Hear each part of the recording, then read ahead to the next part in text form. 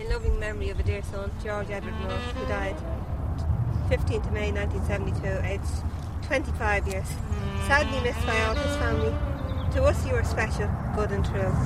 You will never be forgotten. We thought the world of you. So that was from his mother, father and father. So as you can see, there's only one headstone on the grave. There's actually 9 people buried here. So like, this grave actually should be maintained, and I really can't figure out why it's not maintained. But this is where he's buried anyway, with 9 on top of him. So this is it.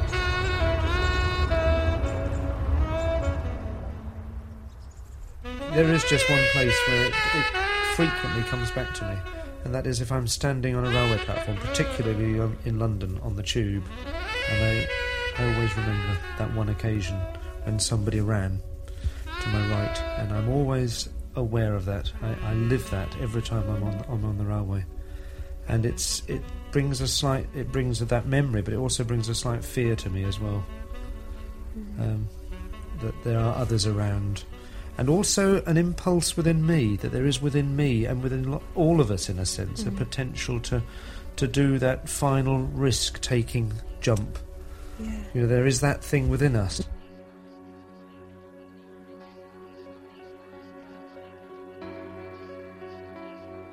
He arrived at a London tube station with 10 minutes to spare before the arrival of the 5:30 train, which would take him back to his lonely one-bedroomed flat in Shepherd's Bush.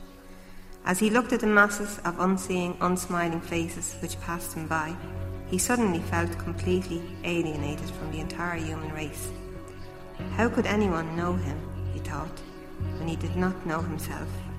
And catching sight of his reflection in a passing mirror, he had an overwhelming desire to smash it into a million pieces.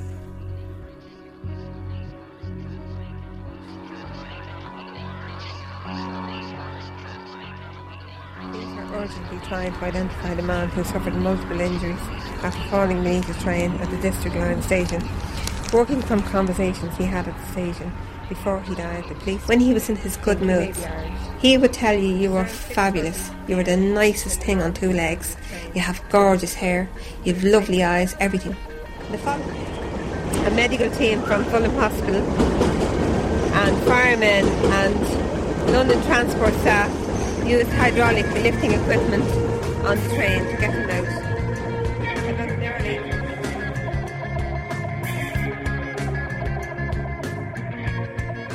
On the 17th of May 1972, a lonely unemployed Dubliner, George Moore, committed suicide by throwing himself under a tube train in London. A whole year went by before his family in Dublin found out he had died. The last rites were administered to him on the tracks by another man about the same age, Chris Collinson.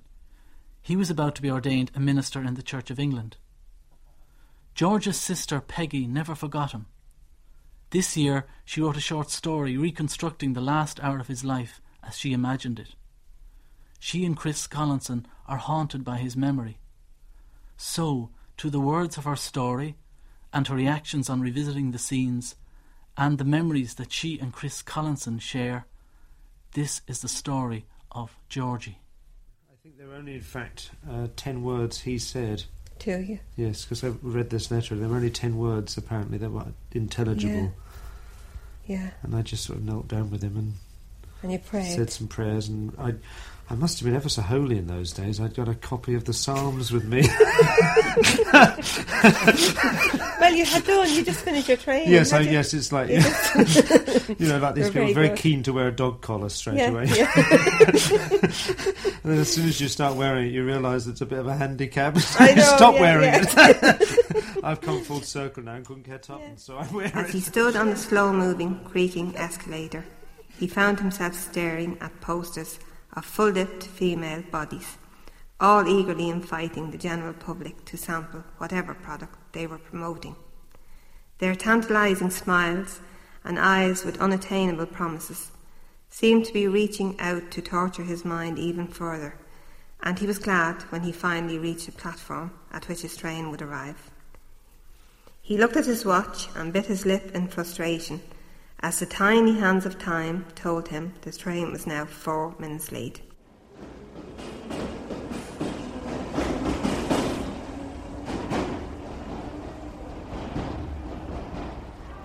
I'd love to know exactly where, and you'd never find out after all these years, because there's only 2 seats on that side, and he was going back to Hammersmith, so it would have had to have been somewhere around here. It feels really strange, Well, my life, in a sense, George's had come from very. He was an Irishman. He was in a sense for him a foreign city, really. But also in the most lonely city in the world, I imagine, for many people. And I remember many times, we used to go down on a Sunday night, some of us from college, and go down to the West End and do some soapbox ministry. And we used to be, we used to preach. Well, I say we. I'll say we for now. But we used to preach in Trafalgar Square and Leicester Square, and then the police got very tight about this, and their rules got tighter and tighter, and slowly we were moved on. It's nice to be moved on by the police. And ended up down Charing Cross, and I remember meeting all sorts of down and outs down there. I mean, well, that's now sort of a bit of cardboard city down by the embankment, and that was very much the case then. And meeting all sorts of people on the edge, and I was never one who could go on the soapbox. I could never ever. I'd go down with them for a free ride, but then I'd wander around, and I'd talk to people as I'd be part of it. But I'd talk to people on the edge, so I'd sort of be on listening, and trying to sort of understand what this was, what people were hearing, what were they actually hearing from these guys running on this platform. What was this message? How were people going to perceive this? And try to be on the other side, really. I found it very difficult to be actually on the soapbox, jamming it down people's throats, and I found actually some of it quite difficult to take. And it's certainly not a style of ministry I've ever taken on board, but that was the world I was coming from. That was my theological college. That was the principal's great thing, to send these men down to the real world in Trafalgar Square and preach the gospel, chaps. It was a bit, in those days, it was a bit public schoolish, my theological college. It was the late 60s, early 70s. We wore gowns through the college day, and we sat on tables with no chairs, these long benches, long benches, and it was all a bit like public school, and terribly nice chaps. So that was very much the world I was coming from, and I wasn't at all happy in that world, I must say. I was always wanting to get out and get down to London or do something different and get on with the real world, the real life, really, now. The down and outs of London, a sort of scene from Victorian London. In the 1970s. Probably still much the same. Except we don't talk about it now. That's very sad. I would say now we all started to realise it when he was coming into teens, because it was silly things he caused fights over in the house. Like, he'd watch what each of us got for dinner, and he'd actually count how many peas we got, and he'd find this to focus in on at dinner time. So dinner time at table was nearly always chaotic in our house. Once he sat down at the table with us because he had to have more than us, and if one of us got more than him, that was hard for him to take. We started to realise then that he wasn't quite. We were all fairly easy going. We fought like normal families, we killed each other, but he didn't slot into that wave going on. He either hated us all, or he loved us all, or we just didn't figure in his life at all, And he had a terrible downer on Catholics, I can remember, as he got older, because he felt Catholics in particular were the worst people you could put on the earth, because they went to Mass every Sunday and they talked about their neighbours, and they talked about what the person next to them was wearing and what this person looked like going up to the altar, And he had a terrible downer on Catholics, you know. As he got older, he did. And then when he went to London, he came back even worse. He had an even worse view of us. We were the worst, biggest hypocrites on two legs. Catholics were. You know, that they could go to Mass on a Sunday and talk about their neighbours all week, never have a good word to say about anybody, so he said. You know, but I mean, that's basically an Irish person's way of going on. You know, if we talk about somebody, it's because they're interesting enough to talk about. You know, if we don't talk about them, they're not. It's the way I feel. If someone talks about you, then you're worth talking about. I can remember my mother always missed him. You know, she used to go to bed praying that he'd come home. And we always heard Georgie this and Georgie that, you know. Now, before he had left for London, he had actually caused a few problems in the house, in the fact that he could turn extremely violent, you know. There was one occasion where he gave me a pretty bad beating, you know. And he never seemed to be in control of it when he did turn violent. You know, where if I lost my temper, if I feel I'm getting out of hand, I stop. I'll walk out of the room. I'll go somewhere. I'd rather bang my own head off a wall. But he would just lose control totally. And it was, I mean, the time he did lose control, it was over something very silly. We had a little small black and white television. And my mother always worked, you know. She always had to work. She had no other choice. So she would work maybe for a few hours in the evening time in, I think it was cafe in town, making sandwiches or whatever. And she'd be home by 10 o'clock. But this particular night, he was there and he was looking at boxing on this little black and white set we had. And I think Top of the Pops or something, some pop programme had just started and we all wanted to see it. So the advertisements came on and I said, turn it onto this station just while the adverts are on. And he told me not to, so I pressed it over. And he walked over and pressed it back again. So me, not to be outdone, I walked over and I turned it back on. So I can't remember him hitting me, but I remember I landed over at the door on my back somewhere. I hit my head off the door. And it was my sister. About two of my brothers were in the room at the time. And he came over, and if you can remember the Beatle boots, they had the pointy toe. They were kind of like winkle pickers. And he had a little heel on them. And I remember he picked the boot up and he copped me in the side of the head. But he was gone out of control this time because he kept on saying, I told you to stop. I told you not to do it. But I grabbed a hold of his foot and I tried to bite his ankle. I know it was terrible. But I tried to bite his ankle to stop him kicking me. And the more I held onto his ankle, the more he was hitting me in the face. The boot kept coming back and hitting me in the face. So he kept saying to me, let go of my foot. He said, because I'm going to kill you. You know, my sister was upset, my brother was upset, and they were saying to me, just let go of his foot. So I said, if I let go of his foot, he's going to kill me. But he reached over and he picked up an armchair and he brought it down on my back, and that's what made me let go of his foot. I remember I was totally winded. And just then the door, my mother knocked on the door, and I got up. As he heard a knock on the door, he knew it was my mother, and he brushed past me very quick and he walked up the stairs. But I walked out to the hall and we had a mirror in the hall, and I caught sight of my face, and my face was literally, it was just like a pulp. I mean, my lips were bleeding, my nose was bleeding, and it looked like now I had been severely beaten. So my mother was met by the sight of me. I was like a banshee. I was screaming the place down with this blood all over my face, walking in the door. So she says to me, who did it? And everybody was hysterical. So she said, right, that's it. She said, I'm going to sort you out once and for all, she said, because if you could do that to your sister, she said, you do it to your wife. And really, you need help, you know. So she went out into the kitchen. I don't know at the time now what she went out to the kitchen for, but he locked himself in the bathroom for the night. And we were living in a situation that we only had one bathroom and toilet together, so none of us could use the bathroom. We couldn't get in or out. My father was gone into work. My father was working nights most of the time, and we were terrified going to bed. He never wouldn't come out of the bathroom, and he got out sometime during the night and disappeared for, I think he was gone for 2 days, and my mother was frantic.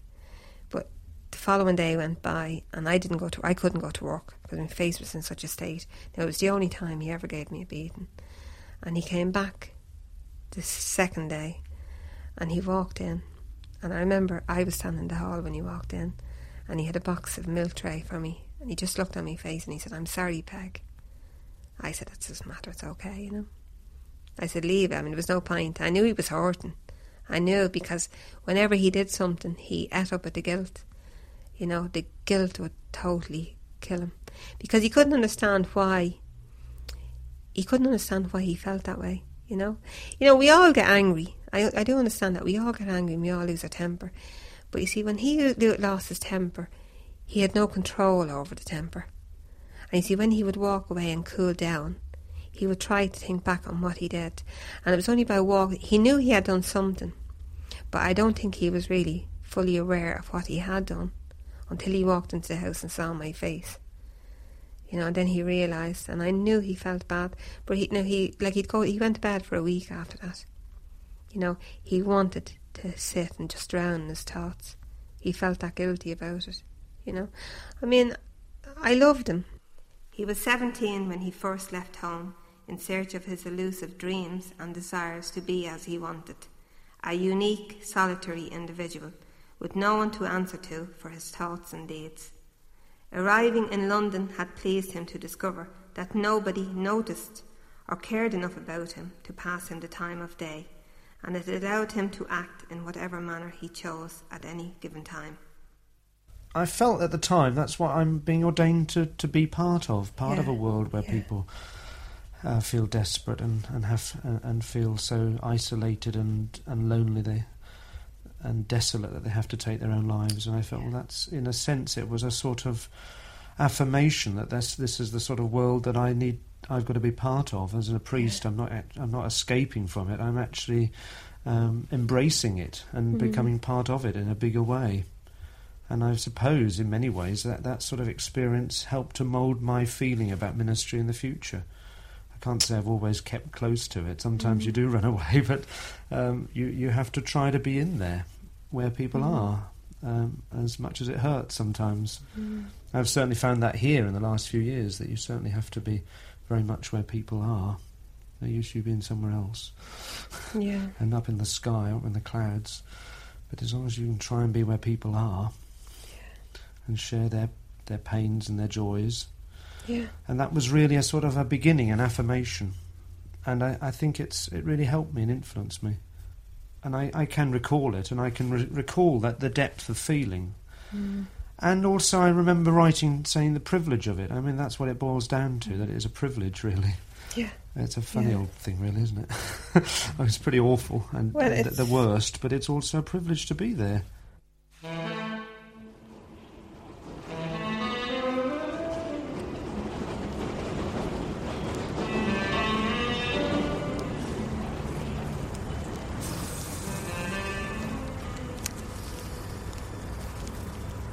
George's taste in music.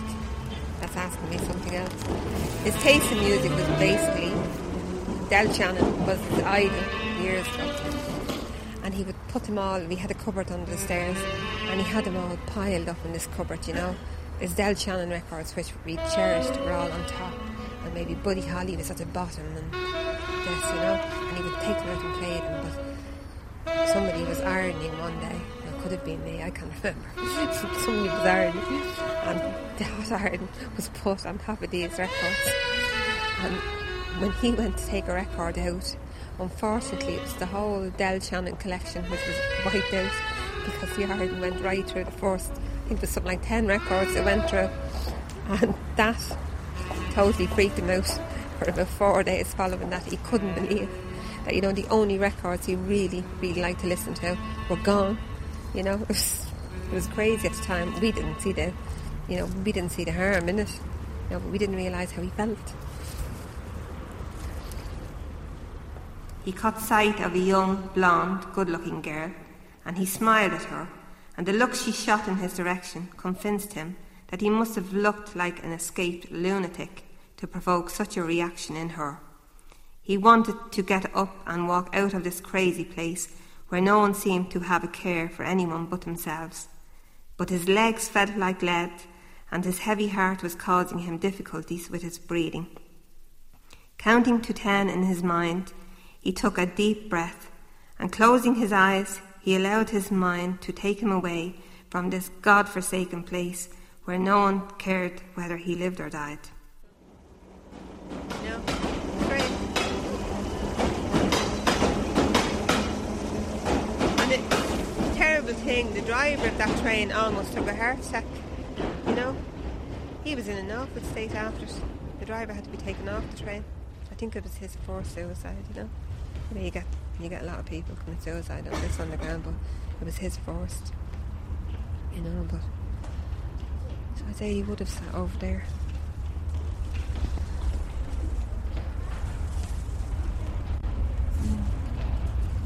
I've never come here now in 21 years. Yeah, it's weird.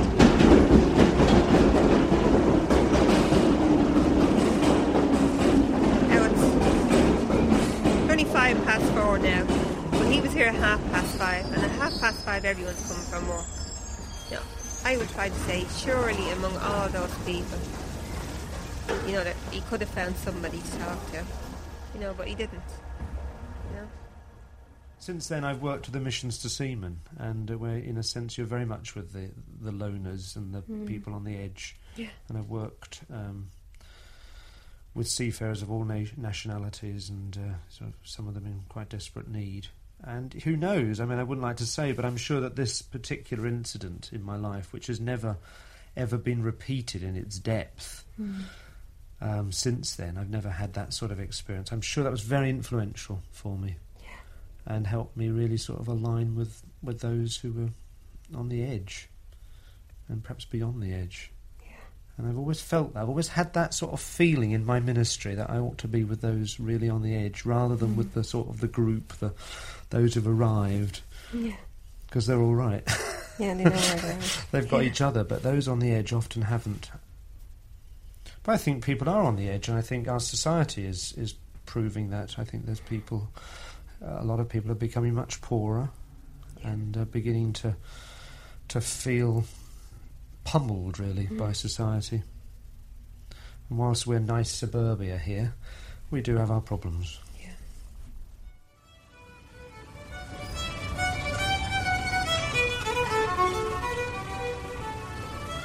His mother would send him photographs of all the family and tell him how much they all missed him, and her letters would fill him with a mixture of feelings which only served to confuse his troubled mind even further. How could they miss him, he would think, when all he ever brought was misery and turmoil into their lives, and he convinced himself how much better off they would be without him. The negative, depressed person who lived inside him prompted him to sever all ties to his home and past life, and he stopped answering his mother's letters and returned them unopened, with the words, "Not known at this address." I looked at my old diary, and I found out I kept diaries from 1972 from that year, because I was ordained 6 weeks after that. Yes. And I worked out that I'd got a girlfriend then called Pam, and she lived near West Kensington Station. But I apparently always went to Barons Court Station when I went to see her, but this day I went to West Kensington. And I'd never been to that one before. I decided just to sort of explore and go somewhere else. That's right. And I was on the way to a meeting in London, a rally in Central Hall, Westminster. Yeah. And I presume I never got there. Because George jumped, and then obviously I sort of... You got down on the Yes. Yeah. And I do remember doing that, and I remember sort of trying to lie on the ground with him, and then the difficulty of being with him because of trying to get the train up. Yeah. And the people crowding round, engineers trying to lift the train with these jacks. He gave me a kiss goodbye. I was going to London to meet Penfran's parents.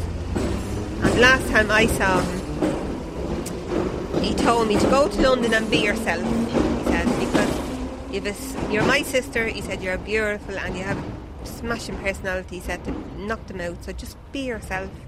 And I remember he caught hold of me in the hallway of our house, and he gave me a kiss on the lips, and I got real embarrassed, and I pushed him away. I said, get out of that, you know, and he says, you're all right, you know. And that was the last time I saw him. I know I had about 3 letters to follow me. There was 10 of us in our family, Chris, and we fought through all our growing years, we fought like cats and dogs. You know, we pulled each other's hairs out, we bit, we kicked, we did everything, which I consider that a normal family. My kids fight now, I consider that quite normal. We all survived the trauma. Nice to know, yeah. Where we are all very close now, but where we fought, we would talk the next day. But when Georgie fought with us, it wasn't a violent way of fighting. He attacked us verbally. And that's harder to take, you know. Where if you're grown up and you can pull your sister's hair or smack your brother in the face, that's great, you know. Give him a kick. That's good. But if you have somebody who constantly attacks you verbally, it's harder to take because you don't know how to respond to it. Right. You know, so he constantly attacked us all, you know, verbally when he was in his down moods. But then it was the way he felt about the world. You know, the world in general was just a horrible place, George, you know. And what was he like when he was in his good moods? Oh, he was lovely. He was so observant about people he spoke to. He would actually talk to somebody, and if he liked you, he would say to you, you know, your hair looks nice. You have nice eyes, and he'd compliment you down to the ground. You look lovely today, you know. And then the following day, when he returned, he would say, you're really ugly, do you know that? Really? And it would be for nothing, you know. It would just be because the world was ugly on the days that he turned. Sure. You know, so everybody was ugly around him. Yeah. He would actually be able to tell you what you had on you, almost down to your stockings. He was so observant on the days when he was good, you know. And he always felt he was right. You know, that was hard, like, to get around. He was always right. You know, no matter what decision he made, it was always the right one. And if it was wrong, God would strike him down. But God never struck him down. You know, and we would often be bombarded with this, like I always say, Billy Graham, you know, this American. Oh, yeah, right. We always said he was like him because he would stand at the door spewing hail and brimstone at us all and saying, strike me down if I'm wrong. You see, I'm still standing 5 minutes later, so he knows that I'm right, you know.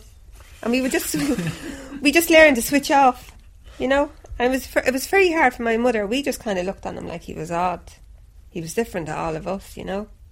We just knew there was something wrong with him, you know.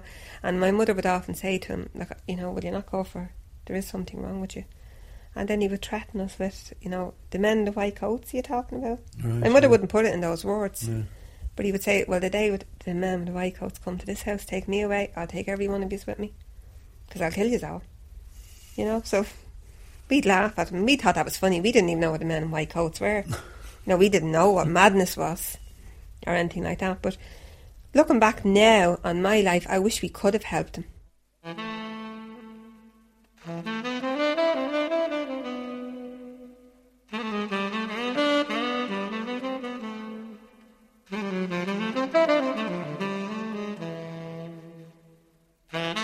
When he loved my mother, he loved her to death. He would wait at the gate for the bus to come to help her off for her shopping, right? And he'd say, are you all right, mother? You know, and he was really nice to her. And then the following day, she was never mother, she'd be Mrs. And suddenly she was she was on a different planet to him, you know. And it was always Mrs. when he turned into his funny moods. Never called her mother. It was always Mrs., you know. You think you know it all, and you know nothing, you know. And he'd start spouting out of him all the badness in the world, and he was right. I mean, I genuinely believe that people who are schizophrenic or split personality believe that they're right. You know, we try to ignore him. And my mother used to say, just ignore him. He'll get over it, you know. She was constantly on her toes with him. Looking back on it now, she really had a hard life with him. You know, because she was always afraid to displease him. And she was afraid to say anything to him. She may have feared him, but she was afraid to push him over the edge, you know. She was always afraid that it was her that might have been responsible for pushing him over the edge. It never was. I just think he always had it in him, you know. I think he just got to this crisis in his life that he didn't know who he was anymore. You know, and he was lovely. You know, he was a really nice fella, he was. I can remember once my mother sent us to the shop. In those days, they didn't have a whole lot of money. And she sent me for 6 eggs. And she said, now, hold these eggs coming home. This was in Churchtown.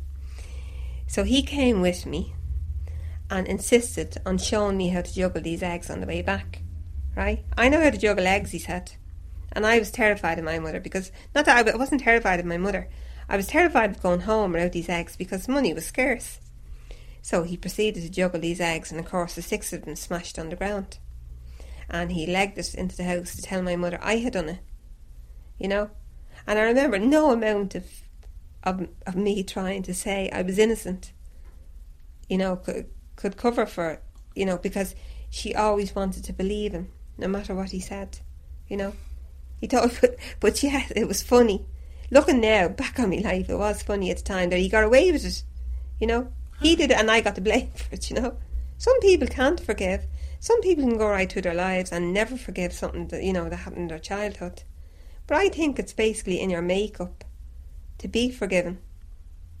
You know, I can be forgiving over anybody. He never hit my mother, but he made a lot of attempts to do it and never quite had the guts, like he would stand this far away from her. But I remember I walked out and I stood in front of her, and he never touched me again after the hiding he gave me.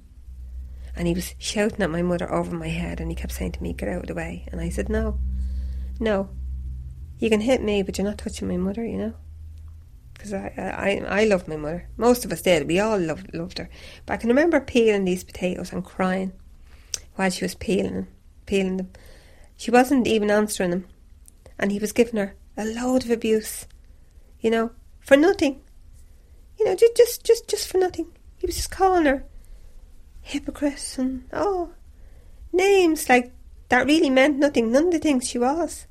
She stood there crying, peeling the potatoes. She took it all. She loved him. I mean, my mother literally idolised the ground he walked on. But then, I think they tell you if you have got a black sheep in the family, you'll always love him more. You know, anybody who gives you problems, I think if your children are very well adjusted and don't give you problems, you love them, you know. We all have our kids.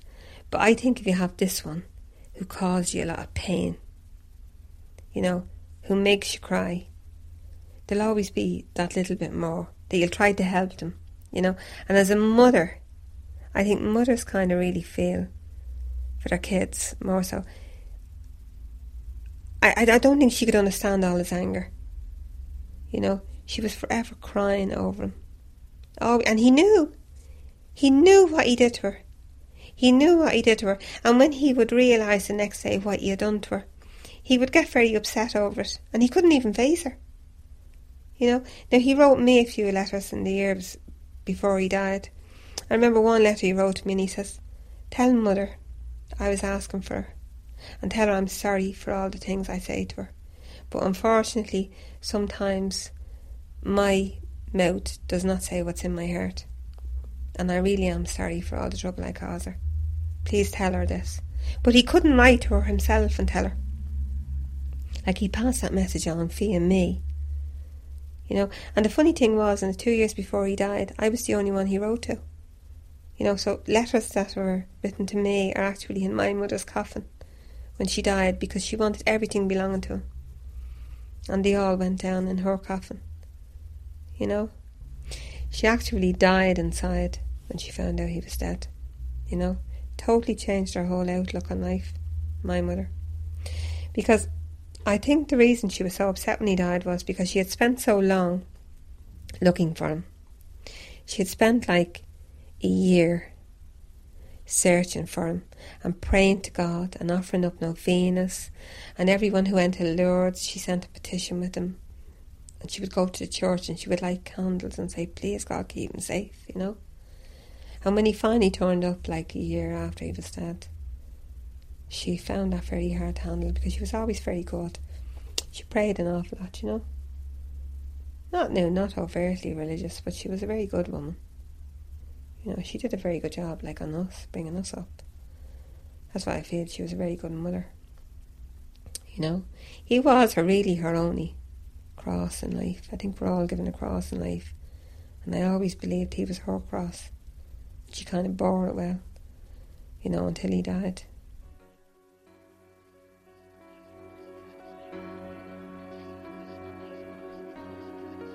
He looked around at all the unsmiling, miserable faces of people just like himself, each with their own reasons for being angry at this unexpected failure of their train to turn up. And he thought to himself, why not make them wait a little longer?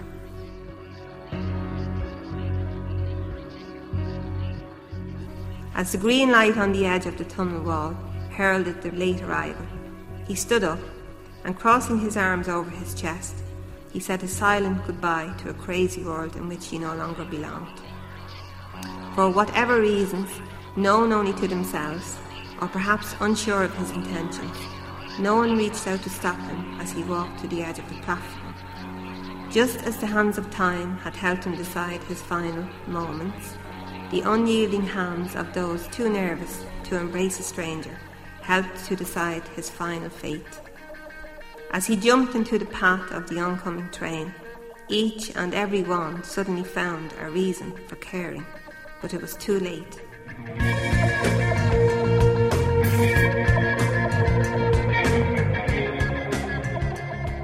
He suddenly ran. As soon as the train entered the station, he suddenly darted forward and jumped. And then the driver sort of screeched on every brake available, but of course it wasn't enough, and so pushed poor George along the track, and I rushed along to the scene, and I remember, or fairly soon, made myself known to the station manager or whoever, and said, I'm a trainee priest. I remember that was a phrase I used, and obviously quite a useful phrase, really. So I'd said I was an ordinand. He looked at me as if I was a bit peculiar. Yeah. Yeah. And then he said, and I said, I'd like to go down and talk with George, with this man. And he said it's not possible because the line's alive. So they turned the power off, and I said, can I go down now? And he said, yes, you can. I went down. And did he have a name? Yes, George. Where was he from? Shepherd's Bush. Did he have a family? A vague response to that question, as if he had no wish to speak of a life that was in the past. Two young men, each having chosen different paths in life, had formed a bond for eternity through the Word of God. As one slipped away peacefully into unconsciousness from which he would never return, the other felt a peace within himself that had eluded him until this moment. He was right to have chosen his career in life, and felt confident enough now to handle whatever challenge he might have to face as a minister for God. To all around, the young man who had jumped would always be just an unknown man, but he would always remember him as George from Shepherd's Bush. Chris Collinson is now a Church of England vicar in Cossey, a suburb of Norwich. Peggy Moore, whose married name is Anderson, is a mother of 5 and lives in Artane in Dublin. It may sound odd and slightly weird, but it's almost a sort of, in our world, there's a lot of desire to do different, desire to sort of, like drugs and that sort of thing, particularly amongst young people. You've got to experience it. And there's that sort of feeling that perhaps, okay, George was schizophrenic, but there's also that feeling that you've got to go through that experience, jump, let's see what it's going to be like. A dare, almost, an answer to a dare. Yeah. But I always live with that, and have done all those years, and will always live with that. And that's okay, I can handle it. But sometimes in a crowded station, I feel it coming back. I still have a lot of dreams, It's hard really for me to put my life into perspective. Just plods along every day, We all have dreams that are unfulfilled. I'm quite happy I'm quite happy having 5 children, but sometimes I think, there would have been so much more I could have done, for myself, rather than just losing me. I find that when you're married, you kind of lose yourself a little bit. This has given me a great boost now. Starting to write and starting to do something with myself, because it's just me. who's doing it.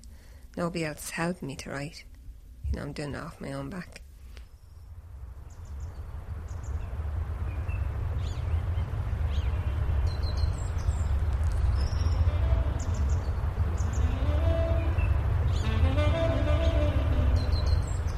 I think we're running away. The ironic thing was Del Shannon actually committed suicide, you know. And to think of here, you know, Georgie would not have known that because Georgie's dead a lot longer. But Del Shannon was only dead, 5 years? Dead, and it's ironic to think someone's idol actually ended up the same way they did, you know. It really is ironic.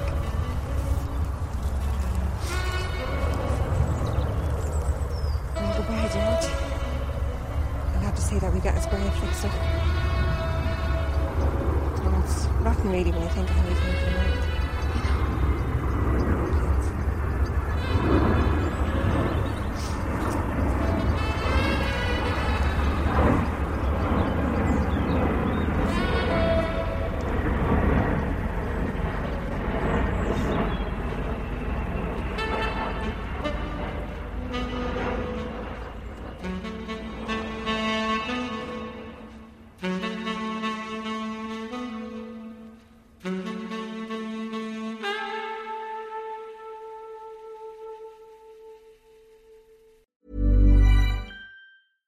It's lunchtime at Tim Hortons, and we're serving up a special deal just for you. Our new $5.99 lunch deal includes your choice of any lunch sandwich and a side of crunchy kettle chips. Because what's lunch without a little crunch? And the sandwich choice is all yours, like a ham and Swiss, Chipotle chicken wrap, BLT, and more, made to order just the way you like it. Tim Hortons' new lunch deal. Simple, delicious, and just $5.99. Now that's a good deal. Only at your neighborhood Tim's. U.S. only. Price and participation vary. Terms apply.